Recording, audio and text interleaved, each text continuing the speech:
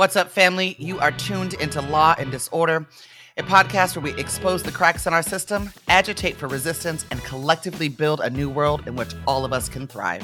From KPFA Radio and the Pacifica Network, I'm your host, Kat Brooks. The Antioch police texting scandal just gets worse and worse with each passing day now. What started off as 17 police officers in the 90-person department being accused of sending racist and homophobic messages has now surged to upwards of 50 officers, or 40% of the department, said to have been involved. Mayor Thorpe, a black man, has called for an audit of the department's internal affairs department, as well as a review of the hiring and promotion policies in the department. Joining us to discuss is Frank Sterling, a KPFA correspondent and activist in Antioch. Good morning, Frank. Good morning, everyone. Good morning, Kat. How y'all doing? Oh, we're hanging in there, Frank. Thanks for joining us. We don't have a lot of time, so I want to get to it. I do think, however, context is important, right? So this isn't just the text. Talk about the fact that there was an FBI investigation taking place already on the practices of the department, and that's actually how the text messages were discovered. What was that FBI? What is that FBI investigation, and how did we get there in the first place? Well, I think how we got there is what we're seeing now, these text messages and the years of abuse that people like myself, Catherine Wade, other folks in Antioch have suffered at the hands of the police. And I believe that the FBI investigation came on because this has been left to fester so long. In fact, a couple of weeks before the investigation was publicly announced, so I'm sure they were probably already working on it. There was a group of us out there in front of the police department demanding that the DA or somebody else look into the Antioch Police Department. So there was a group of us out there at the police department demanding that something be done because of all this abuse. And in my personal case, I've mentioned before, after I was attacked in my house, I was beaten with flashlights and fists. I was choked unconscious. Then I was kicked in the face, and I was called the F word with the homophobic slur for a gay person. And that was 2009. And this has been happening at the minimum since then. And I spoke out publicly at the city council meeting about what happened to me, what the words that were used at that time in 2009. And I think these stories is why the FBI investigation is happening. And what they were initially looking for was like the old days, they were taking the drugs and selling them again. They were using illegal steroids. I don't know if you ever seen the Antioch police force, but a bunch of them were like the Hulk. So they were selling and using illegal steroids. And there was a host of other things that were happening that they were looking into when they came across these text messages. Thank you for that, Frank. And then, Frank, I mean, they're pretty vile, but if you could paint a picture for us of how bad some of these text messages are, what kinds of things are being said, including the targeting of activists like Shagufah Khan, violence towards the mayor, joking about beating folks in similar manner that you were beaten, that they arrested?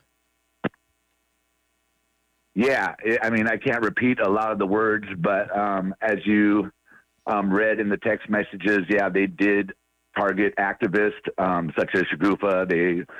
I wasn't mentioned personally in the text that I know of, but as you mentioned also, they did threaten the mayor with violence. And in my case, personally, back in 2009, when I got kicked in the face, I mentioned that to the city council numerous times. Now here you have in the text messages released them joking about kicking people in the face and like they were trying to kick a field goal, and that complaining that the guy didn't go unconscious. So these are the types of things that the Antioch police has been doing. And again, I can't repeat a lot of the words, but yes, they threatened the mayor with violence. They offered a steak dinner, a prime rib dinner for anyone that would shoot the mayor with whatever it was, the 40 millimeter less than lethal round. And that was in the summer of George Floyd, when our community, Antioch, came out big. People that never came out before. Even the mayor was on the corner of a busy intersection, and everybody was out there joining forces to say that Black Lives Matter, that what happened to George Floyd should never happen. And at that time, they were making those jokes about shooting the mayor. They even sent a very rude image of a naked black man with his genitals exposed, sitting on the neck of George Floyd, and just casually sitting there. And those are the kind of things that they were sending out. And it gets much worse. Like I said, I can't repeat it on the air, the vulgar words that they use. The N-word was thrown around a lot. The memes were a bunch of monkeys, gorillas, and stuff like that.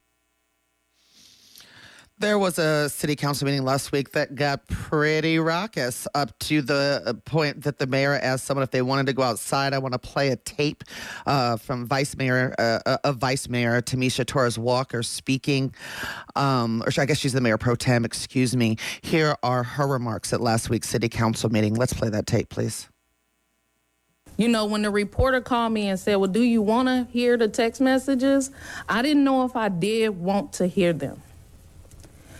And it's because it's just why I didn't watch the Tyree Wilson video. It's because it is trauma porn, and nobody of color should have to read it, see it, or deal with it, because it further traumatizes you. But I said, well, go ahead, because you're going to put it out anyway, and so I'm going to have to hear it. And she said, well, you're not going to be surprised. I said, no, I'm not. And so what did I hear? I heard with an ER multiple times, gorilla, monkey, water buffalo, black, bitch, ghetto, hood rat, other insulting commentary, not just to black people, but also very misogynistic, sexist, homophobic comments against other people in our community. Threats of assaulting the mayor and his potential life, and joking about that, as well as other residents. Confessions about the harm that was done to Malad Baldwin. And I will tell you that it was disturbing.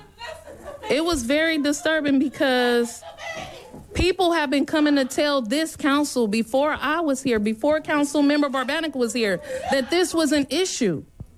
And nobody did anything to address the issues. Led to the death of Angelo Quinto, the death of others. And there are also survivors who won't come forward because they're afraid for their lives.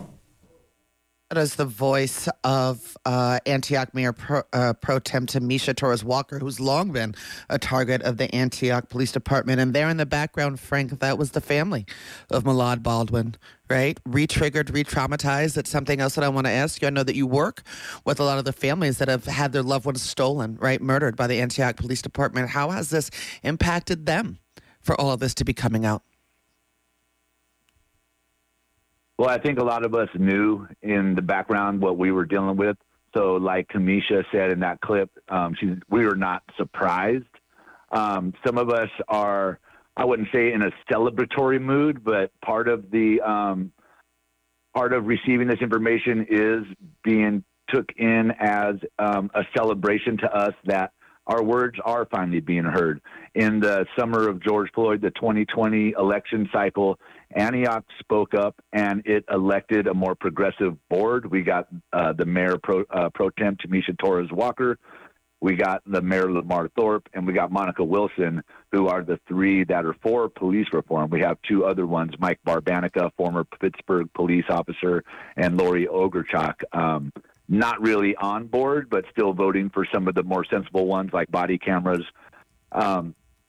So although it has been triggering for a lot of us feel vindicated. Me, again, in my case, the guy that kicked me in the face all those years ago, I watched over the years as he was given Merit to Service Awards for his great service from the community, from Chief Contando. He was given an award for his leadership training from Chief Brooks. And then now we're up here with Chief Ford, and he's finally, 14 years later after doing this to me, being exposed. So I feel a little bit vindicated for that, because I told them so this long ago. I'm sorry, Frank. Yes, I'm asking about families who had loved ones murdered, like the Quinto family or like those families. How is this impacting them? I spoke with the Quinto family yesterday, and things that they are pushing for, which are in our demands today for our action, are an investigation into prior cases such as the Quinto case, such as Rakeem Rux, who was a man who called the police on himself and ended up being crushed into the ground until he couldn't breathe and died. Also, Wendell Celestine, who was choked unconscious and then choked to death. He died. So we want some of those cases looked into again. And another thing is that with their text messages and what they're describing, they are describing themselves hate crimes. So another thing that the Quinto family is calling for is an investigation of the Antioch police into hate crimes and conspiracy to commit hate crimes, as they messaged each other about their plans to tow every black person's car and their mama's car on Enforcement Month of March. All these things they conspired with each other to do. So, I spoke with them yesterday. They were actually, Bella Quinto was on Hard Knock Radio yesterday, if anyone wants to go back and listen to yesterday's interview. But they really believe that the Quinto family really believes that their case of their son was a big cover-up. So they definitely want a reinvestigation into what happened to their case, as well as other people who died in custody. And if you've read the news, the public defender's office is also asking that cases involving these officers definitely be looked at. Some charges will be dropped, and they want to freeze on prosecution from Antioch at the time. Right. Frank, and I'm out of time, actually over time. So real quickly, what is the action today, where and when?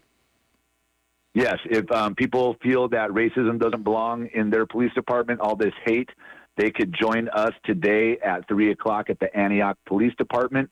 That's 300 L Street. We'll be there at 3 p.m. We're going to have about an hour-long rally, and then we're going to walk about 4:30 up to the Antioch City Council meeting, which is at 5 p.m. tonight.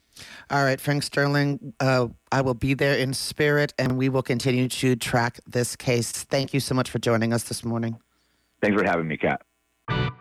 You've been listening to Law and Disorder, a podcast where we expose the cracks in our system, agitate for resistance, and collectively build a new world in which all of us can thrive. That's it for this episode, family. You can find more information about topics and guests in this episode's show notes. Law and Disorder is produced at KPFA. That's listener-supported radio on the Pacifica Network. The show is produced by Jesse Strauss and hosted by me, Kat Brooks. Our theme music was composed by Steve Raskin of Fort Knox 5. If you like what you heard, please follow us on social media at Law and Dis, that's D-I-S, and subscribe wherever you listen to podcasts. Feel free to holler at us about something you heard or send us a show idea at lawanddisorder@kpfa.org. You can also find our content live at 8 a.m. weekdays on KPFA. That's 94.1 FM in the Bay Area. Our show and all of KPFA's programs are funded exclusively by you, the listener. And if you're in a position to support us, please donate today at kpfa.org. Take care of yourself and take care of each other. We all we got, fam.